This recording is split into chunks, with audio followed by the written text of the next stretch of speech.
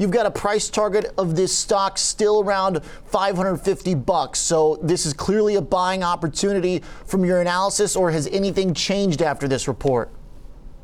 Nothing's changed after this report. In fact, if anything, I'm still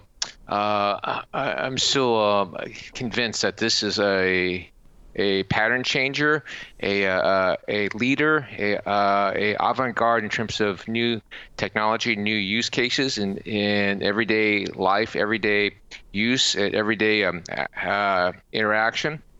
What's changed, unfortunately, is the sector as a whole has been taking a beating.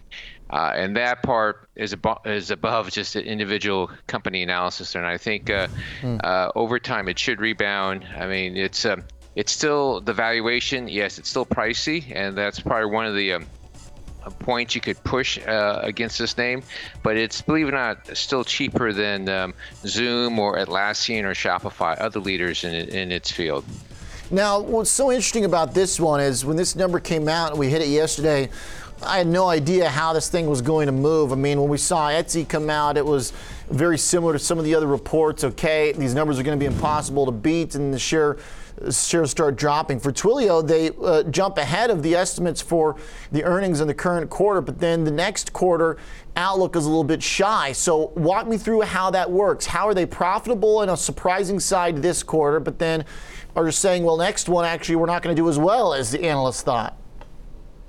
Well, first off, they have a history of being conservative in terms of their guidance. I have in my research note, if you've been following them, following the company and the guidance they give, when they guide, especially their EPS tends to be below what consensus estimates are. But then every quarter after that, when they report that quarter, they beat on the EPS, and they definitely beat on the top line. So they have profitability because it's such a large revenue scale. I mean, they brought in about almost 600 million in revenues on the top line for Q1, and it's a seasonally weak quarter.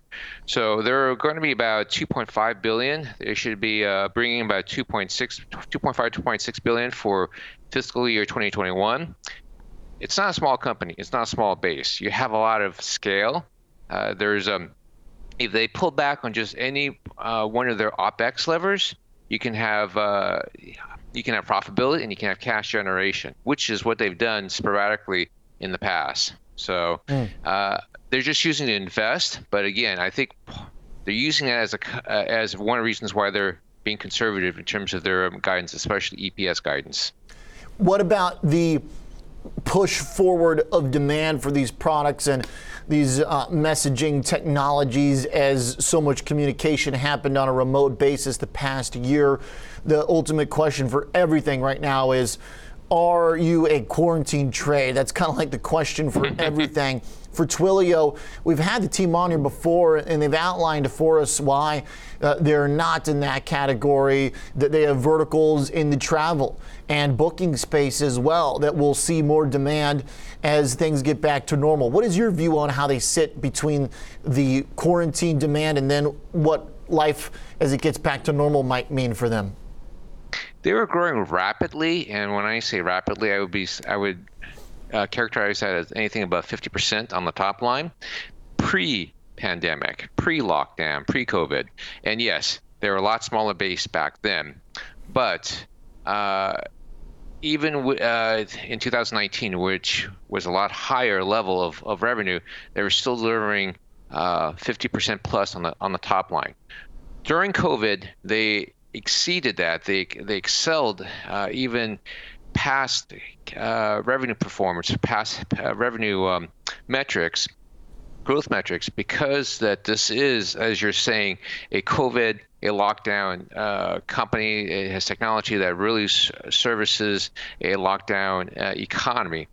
But my take is that a lot of the use cases, a lot of what you would say would thrive in a lockdown economy would actually continue to be used post-lockdown as the economy opens up. Stuff like curbside pickup, stuff like telehealth, stuff like e-commerce, stuff like getting information to your customers in a text blast or to your employees. Stuff like remote contact center capabilities for your call agents. Those, I believe, will continue because consumers are used to it. It's annoying to go to the doctor's office. Why not try to get it on your video, on your mobile phone? Because you don't know when you go to the doctor's office, that could be like a half day out of your work schedule to begin with. So, and curbside pickup, e-commerce are not going away either.